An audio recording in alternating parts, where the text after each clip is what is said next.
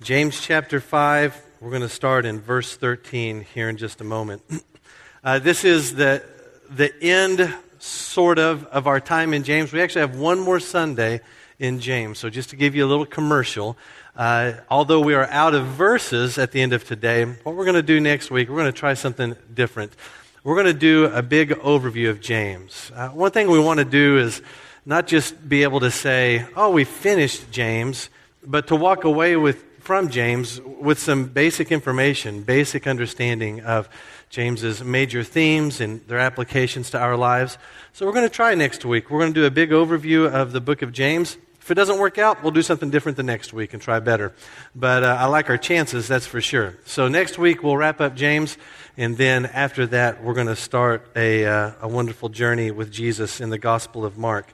One bit of information to share with you. I've been meaning to share this since January, and I keep forgetting, so I won't forget today. If you're new to our church, you may not know, or you may know, that we have two budgets. We have our regular budget, and then we have a missions budget. And that missions budget is used to support missionaries who serve around Boston and all over the world. We support over 30 missionaries with our missions budget. And the way that missions budget is funded is through the gracious, prayerful commitments of our church family. And so every fall we have a season where we make commitments together to fund that missions budget. So our goal this year was $350,000, and by God's grace and to His glory, we've committed together, or we've exceeded that goal, and our commitments total $362,000. And I praise God for that, and you should too.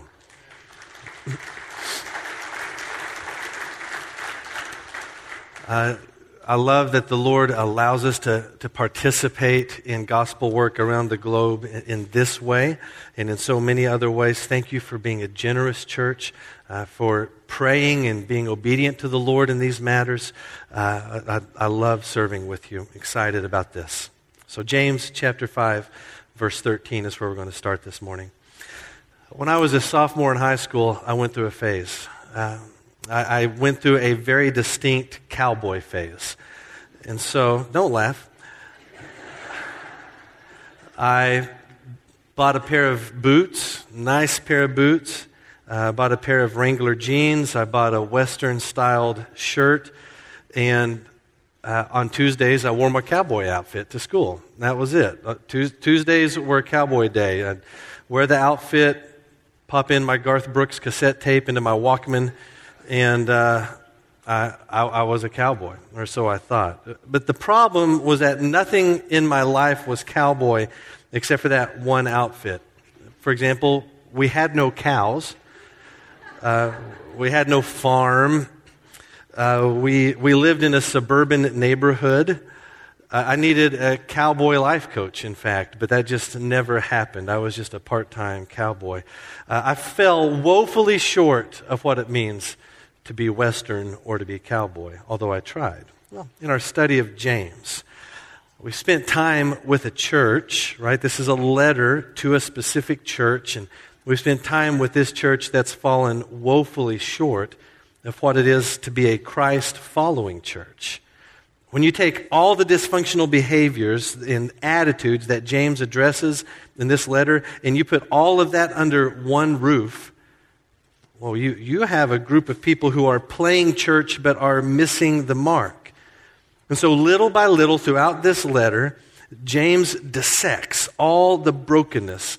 And at times it's been pretty intense, hasn't it? James is not one to speak in vagaries. He gets right to the heart of the matter. He calls rottenness what it is. And he points God's people in the direction they should go and the way they should live. And so when we get to the end of James's letter this morning, these last few weeks have been pretty intense, but there's a shift in James's tone. He ends his letter not by telling them another thing they should not do, and I'm sure there were plenty of other things he could have called on, but rather he encourages them to do some of the most basic things that a Christ-following church should do. And what does James say in what we read this morning are those most basic, most fundamental practices of the church that is wholly devoted to Jesus Christ? It's prayer and it's caring for each other. Not some secret formula, not some secret mystical knowledge that only an elite few get. It's these basic, fundamental, nuclear-powered practices of prayer and caring for one another. There's many ways we can evaluate the effectiveness of our church. Many ways that we can measure how we're doing and what we're doing. The two most popular, of course, are attendance.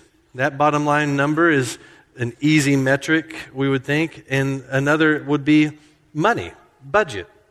What do we give? Those two things, noses and nickels, get a lot of attention when it comes to evaluating church life.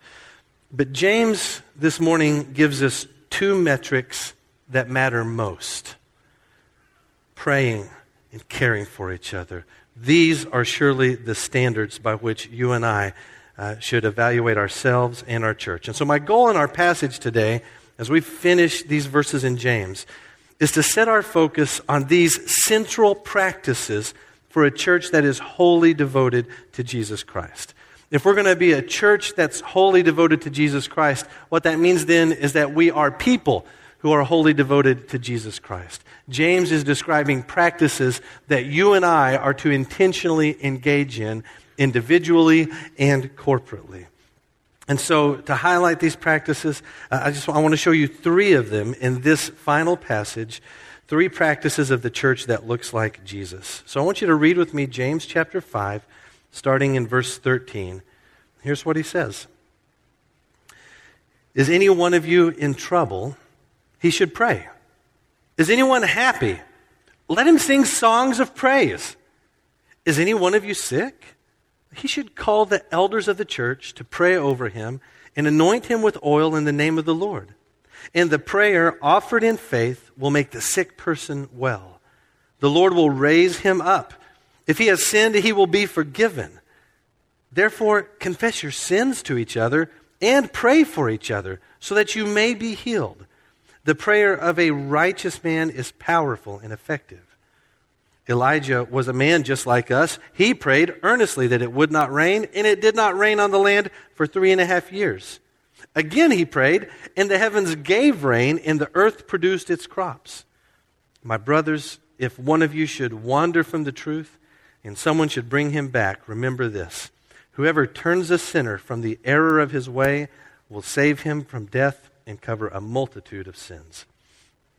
So 3 practices of the church that looks like Jesus. If you're taking notes, number 1 practice, according to James, is this: powerful praying. Verses 13 through 16, powerful praying. In verses 13 through 16, really 13 through 18, James has one primary topic in mind, and that's prayer. The word praise shows up in every verse from 13 to 18. It's as if he's trying to communicate with us. He's trying to get us to understand something we should be about and something we should do. And remember what an emphasis James has given to speech as a matter of discipleship? Since chapter 3, it seems almost week after week, something related to speech comes up in what James writes in this letter.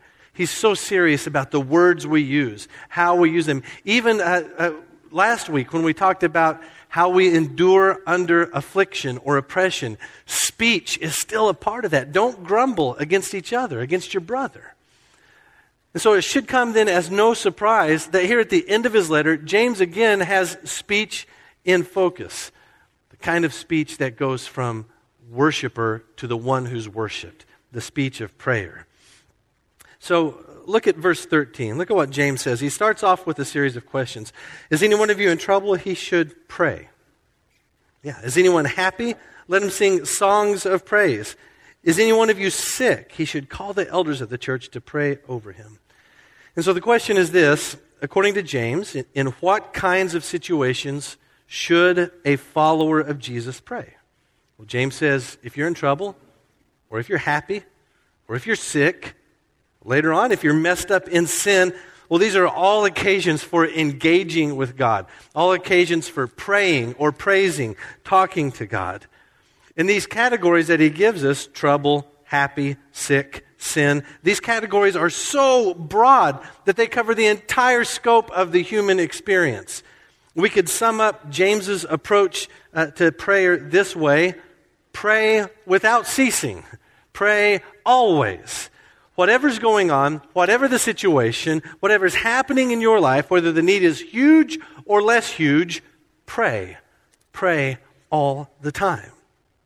And James helps us understand the incredible power of prayer in verses 14, 15, and 16. Now, alert.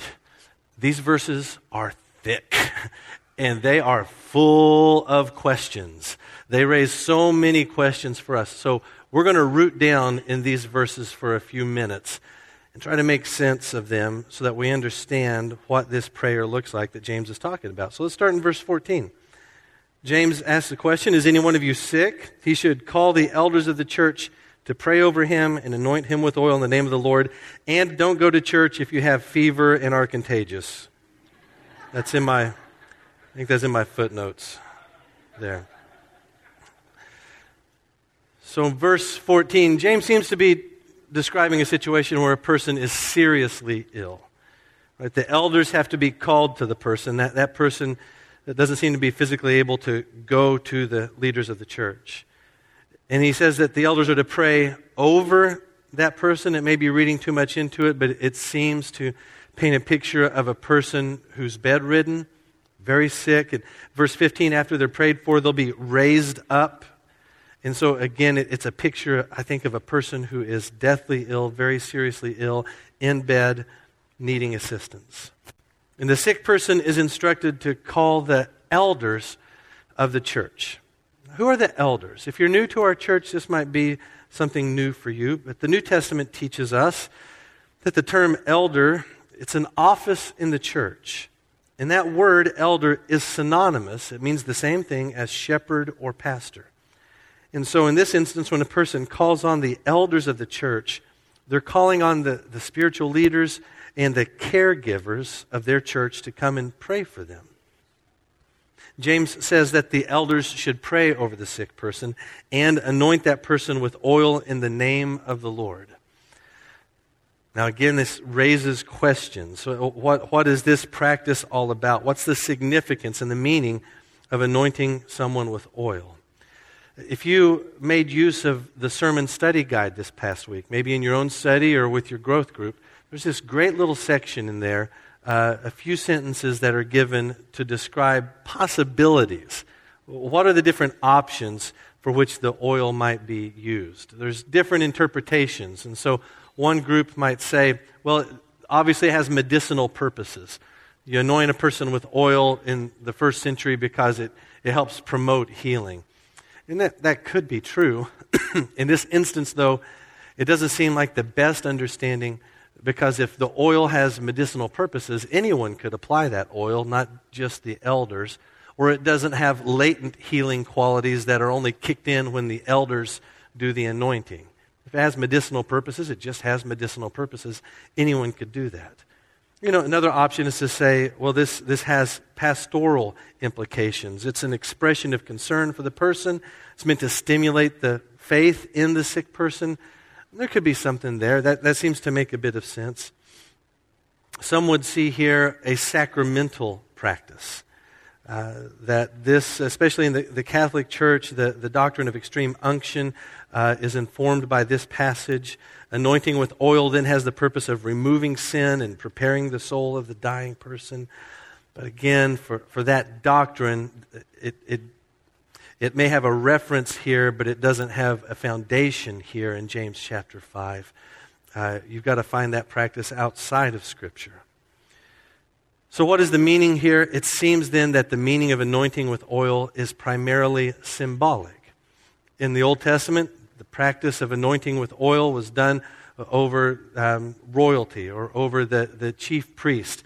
And it's a way of setting a person apart for a specific goal or a specific attention from the Lord. When David was anointed with oil, it didn't give him superpowers. It was a way of saying, this is the one the Lord has set aside for this specific purpose. And that's what it seems to mean here in James chapter 5 also. When you call on the elders to come and pray and you're anointed with oil, the meaning is this: we're setting you apart to God's care and attention. The healing is not in the oil, the healing is in the God who loves you and gave his Son for you. That's the special focus of the oil. Now, we're free to disagree on that if you want, but to me that seems like the best understanding of what James is getting at here. It doesn't seem very James to move the healing power away from God and to put it in an instrument like oil. So then verse 15 makes this bold claim.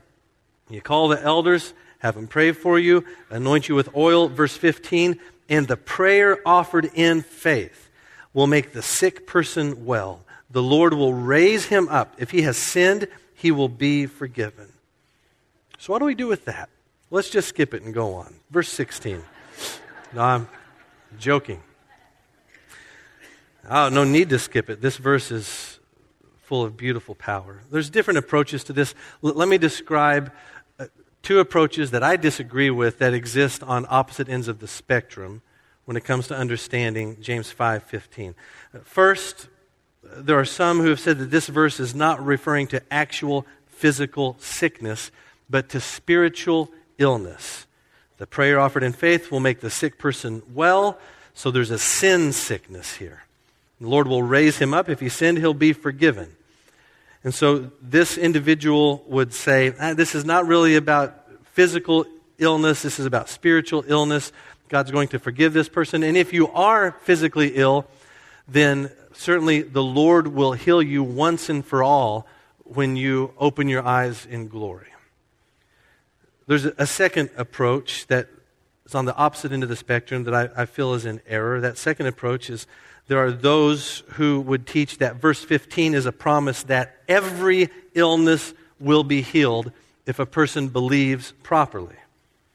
This is especially popular in charismatic circles. The belief is that if you have enough faith, then when you pray to the Lord, he'll see the amount of faith you have, and he will automatically do the thing that you are faithing in. Now, these two views have this one thing in common. They are both rotten for sick people. The first view, if you're sick, it says this really has nothing to do with you, except, hey, good news, you'll be healed when you're dead. That's not very hopeful. The other view is just rotten for sick people. That says you're sick because you don't believe enough. You could be healed if you believe properly or in the right amount. That's the stuff of prosperity preachers who have jet fuel to buy and books to sell. It's rotten garbage. So then what should we do with this passage? Let me suggest another way. I think this verse 15, should be read and believed and practiced by those who are sick. And when the sick person or those praying for the sick person are praying, faith is indeed the key factor. But faith is not what the prosperity preachers say it is or what the faith healers say it is. They talk about faith as if it's a substance that you can accumulate, and then that accumulation gives you sway over God in his sovereignty. You reach a certain amount of faith, and then God is bound to do what you want. That's TV faith. That's not biblical faith. In Scripture, faith is never about the amount.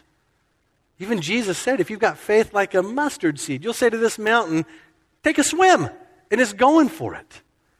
Faith is not about amount. Faith is about focus. Faith is powerful because of the object of your faith. Faith is not a creative force. Faith does not create our desired outcome. Rather, faith trusts God who has charted our course through the hard day. Faith has focus. Little faith, big faith, doesn't matter when God is the object of that faith.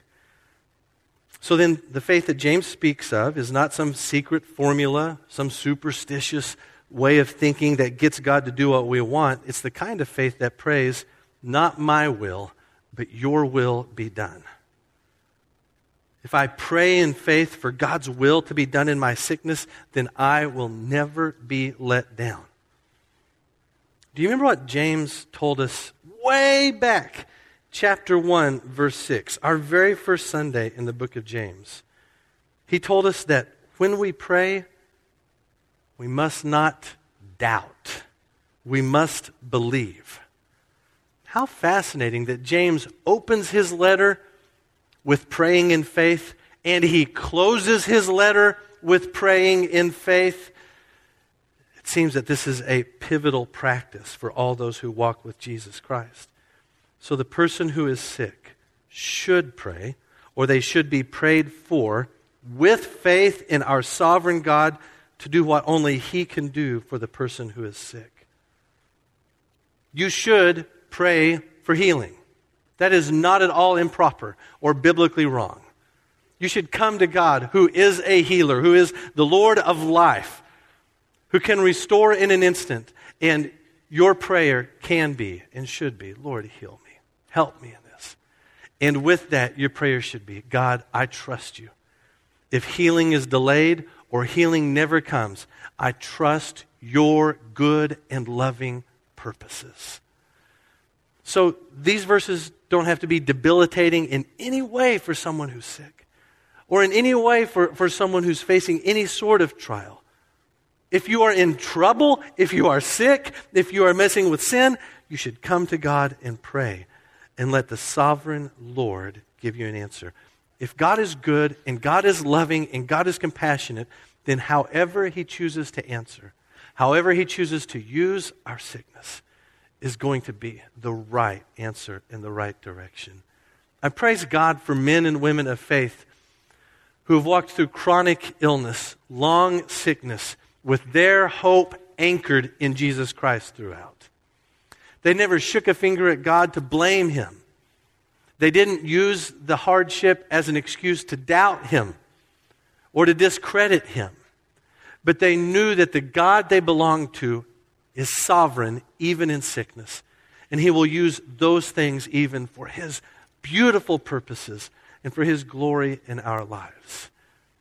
Come to James 5:15 in the hope of a Lord who is sovereign and good and loving and healing, and put this into practice in your own life. Now, James doesn't stop in verse 15. Verse 16, he adds another thing to the mix. He adds confession. Look at verse 16.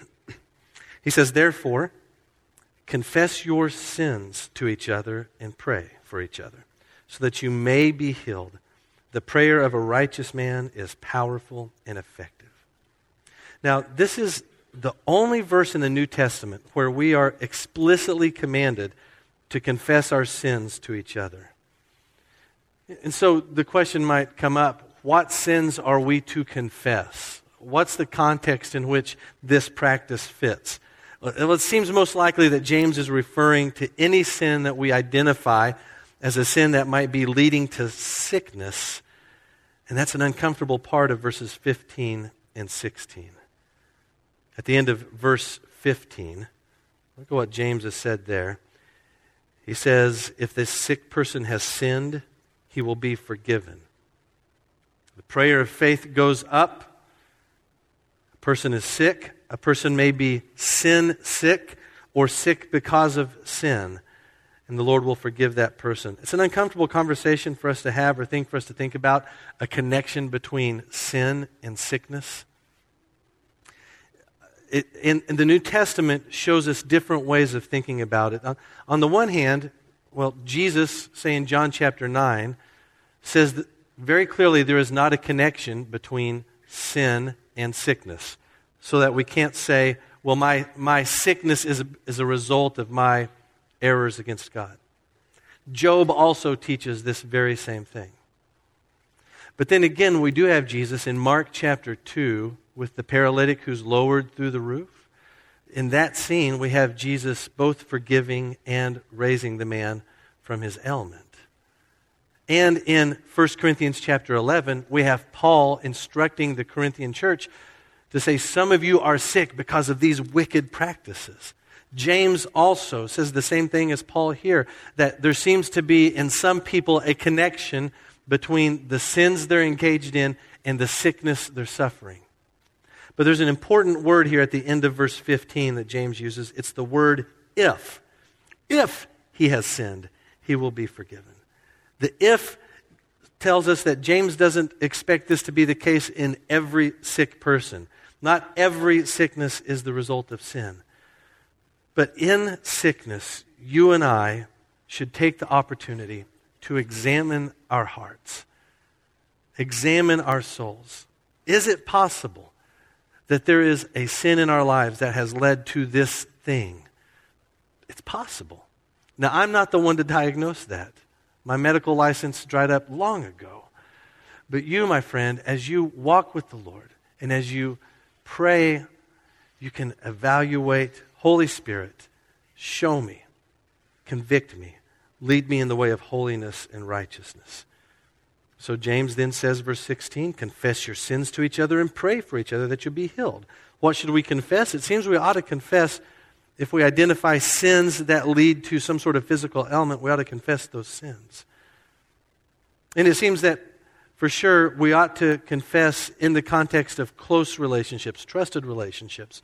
Confess sin just for the purpose of identifying it, outing it, repenting from it, and moving in the direction of holiness.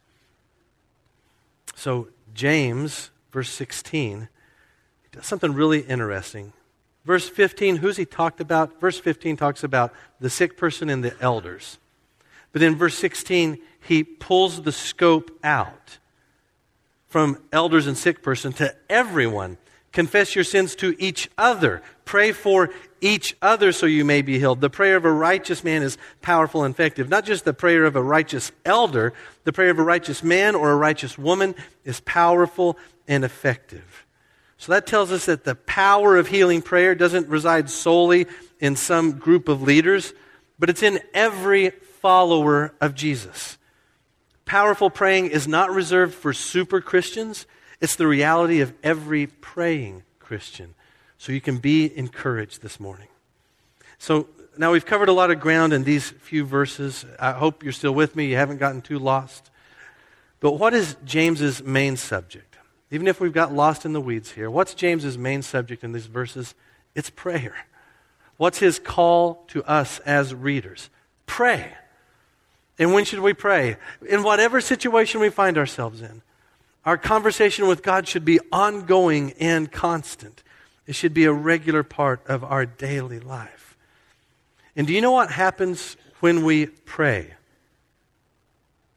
Well, the day of trouble becomes the day of deliverance. The day of rejoicing becomes a day of glorifying God. Right? The day of sickness can be a day of healing. And the day of sin can be a day of forgiveness. All these things that are marks of living in a fallen world, in the brokenness of sin, all those things are reversed when we pray in faith, single-minded, not doubting the God who loves us and has rescued us through his Son, Jesus Christ. We so often come to prayer with this sort of defeatist attitude. Well, what do I have to do to get God to hear me and to do what I want? Should I pray on one leg, hop up and down, dress a certain way, kneel a certain way, lay a certain way, say certain words? What do I got to do to get God to hear me? All you got to do is talk. That's it. No secrets here except doing the thing. That's it. You look through the book of Psalms and time again, you see God's people praising him because he simply heard their prayer. He hears that prayer every time. And there's no reason for you to doubt his answer, whether it will be good or in your favor or to your liking. If God the Father sent God the Son, sinless and perfect, and holy, holy, holy, to die in your place for your sin, won't he also hear your prayer and answer your prayer? Absolutely. It would make no sense if God were to come to us in the person of Jesus, die in our place, suffer the wrath that our sin requires, and then say, I'm not so sure I want to be engaged in this relationship with you. That's not how he works. He's shown his love. He's shown his compassion and mercy through Jesus Christ. So pray. He hears you. He loves you. He answers you. Pray. The church that looks like Jesus Christ prays all the time. There's a second characteristic of the church that looks like Jesus here. Everyone prays. Church prays, everyone prays. Verses 17 and 18. He gives us some confidence, some encouragement in these two verses. He knows he's talking to a people who lack confidence in their praying.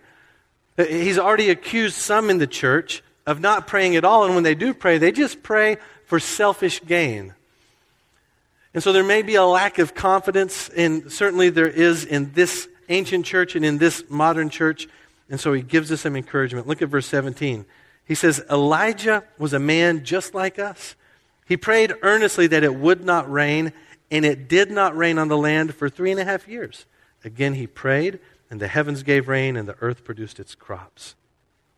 So James encourages the church to pray by comparing us to Elijah. Elijah!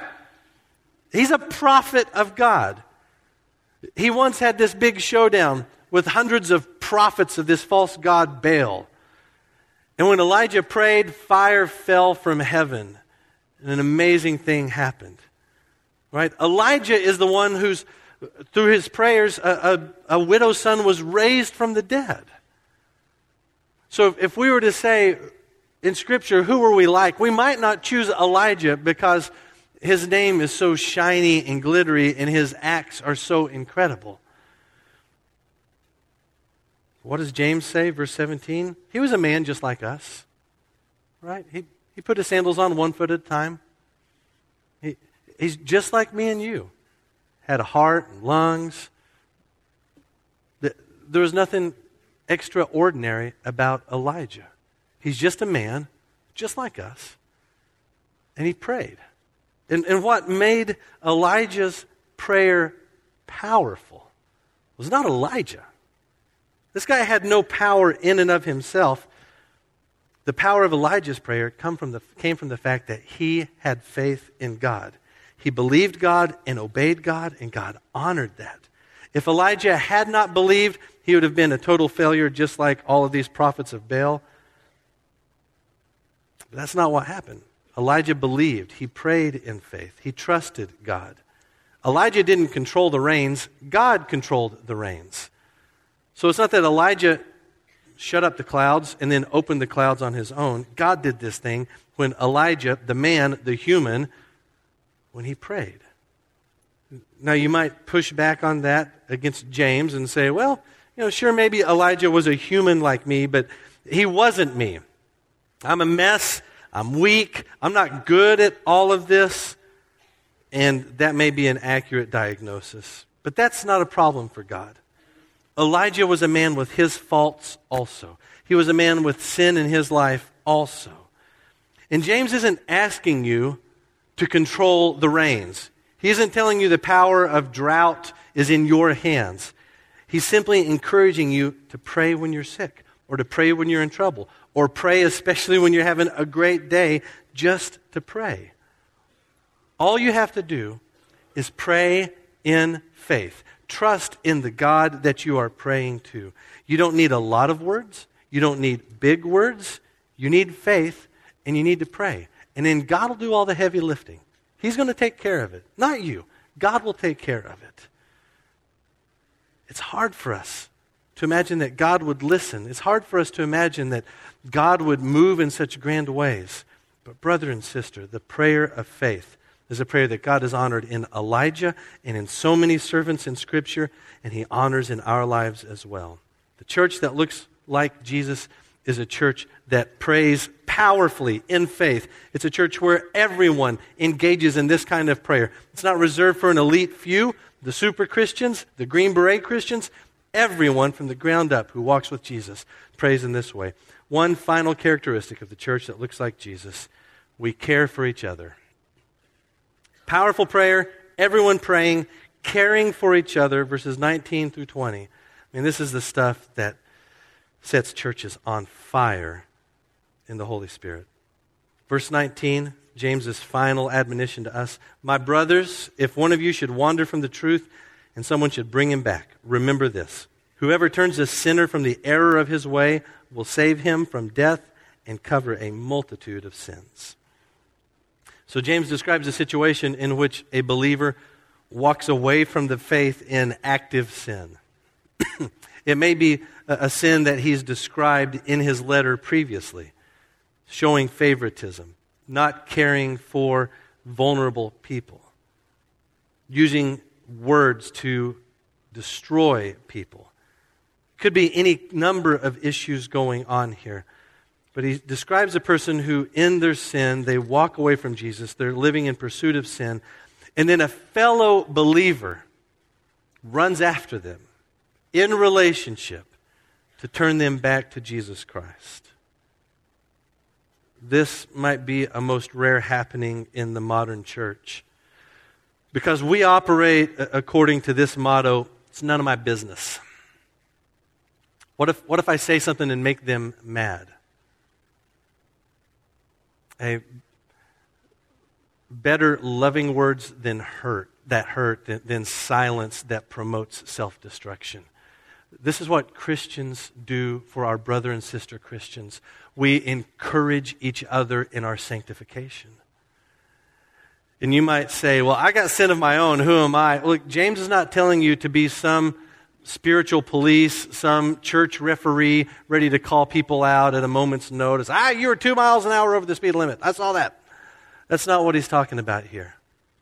But you have loved ones who walk with Jesus, who go through different seasons of life in their walk with him, just like you do. Peaks and valleys. Times when doubt creeps in, when fear seems to be very prominent, or just flat out seasons where they chase after their own appetites. It happens, and you know this. And what's the fix? What should the response be from brothers and sisters who see people we love running after sin? Go after them. That's the response. Love them enough to make a phone call, get coffee, and say something to them. I love you, and this is wrong. This is not Christ in you. And it may take one awkward conversation, or a dozen awkward conversations, or years of conversation, but you pursue that brother and you pursue that sister towards the goal of drawing them back to Jesus Christ. So James closes this letter with a call to action to you. So I wonder, even this morning, is there a name that you've carried on your heart? A brother or sister in the faith that you grieve for because of choices they're making, appetites they're pursuing, or because of hardship they're facing? You are God's provision for them. To walk with them in the hardship, to spur them towards holiness, to yank them in their repentance away from sin and towards Christ. You are the provision for that. And you can do it because Elijah was a man just like us. And he prayed to the Lord, and you pray to the Lord, and God honors the prayer of faith. What a unique thing that we would care for each other so much. Doesn't it mean that we've got to have the kinds of relationships with each other where we're tuned in to each other spiritually, where we engage in conversations? Now, this isn't going to be with everyone. You alone won't have this kind of relationship with everyone in the church, but you've got a circle of people that you have this type of intimate relationship with, this closeness with. And those relationships have to be fostered. This is what makes church so powerful, so incredible, not just showing up for an experience and then going home, but engaging in a family-type relationship where we encourage each other in our relationships with Jesus Christ. And we call each other whenever we see one another struggling. Are you the type of person who will make that call? Are you the type of person who would receive that call, knowing that it comes in love, with concern for you? God has given us each other for the purpose of loving one another, praying for each other, for spurring one another on to good works. So the church that looks like Jesus, here's what James has given us here at the end of this letter. In short, everyone praying in power and caring for each other. That's big. That's really big. It's not a small thing, especially when you remember what the church is like that James is writing to. They embody the worst of what a church can be. They don't care for vulnerable people. They give prominence to believers who have power in society. They talk horrible about each other. They don't pray. When they do, it's selfish praying. So then it should come as no surprise that when James comes to close his letter, he does so by giving us a glimpse of what's possible in the church that is wholly devoted to Jesus Christ. What's possible is church leadership that prays for those who are sick or cared for in multiple levels. There's honest confession between believers. Sinners are lovingly corrected towards holiness. Relationships are genuine and positive. In other words, the church that looks like Jesus does not look like the world. We are an outpost of heaven when we pray in faith and when we love each other towards holiness. We become more like heaven when we live this way among each other. And that's the stuff this world is desperate for. They get phony, they get minding their own business, they get isolation everywhere else. But in the family of faith, we love each other in a different way, in a way marked by the cross of Jesus Christ. So these are the kinds of people we are to be. People who pray and people who love each other. A number of years ago, I was assigned to meet with a church planter who had just moved into our area, and he and I were supposed to meet once a month, and I was to be a cheerleader and a support for this guy, just encourage him in any way that I could, help him wrestle with church questions, whatever. And I remember our first meeting, I asked him, I said, hey, tell me what this new church is going to be like. That's a pretty broad question. So he answered and said, well, this is what our music is going to be like. This is what our instruments will be like. Here's the technology we're going to use. Here's the clothes we're going to wear. And then he told me also his ideas for use of a confetti cannon. And then to be fair, we should probably find more uses for confetti cannons in our lives. I'm not anti-confetti cannon, far from it.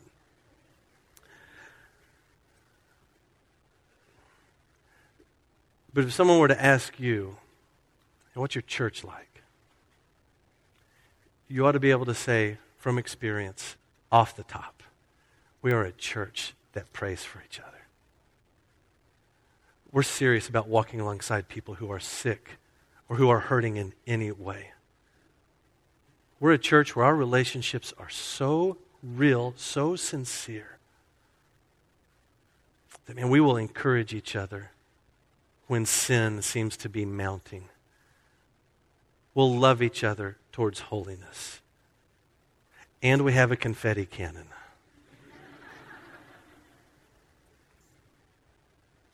What makes the church powerful, effective, heavenly are the simple, life-changing practices of praying and loving one another. Brothers and sisters, do not merely listen to this word. Do what it says. Pray for each other. Love each other. Let's pray now. Father, thank you for this precious letter. Thank you for the way it challenges us and the way James just speaks so clearly, so simply. Thank you for the gift of prayer. Father God, thank you that your ear is turned towards us. And your ear is not turned towards us because we have earned it or because we're extra special Christians. This is just who you are, a God of grace who delights to hear the prayers of your people, and you delight to answer them. Thank you for being this kind of God and for this kind of salvation.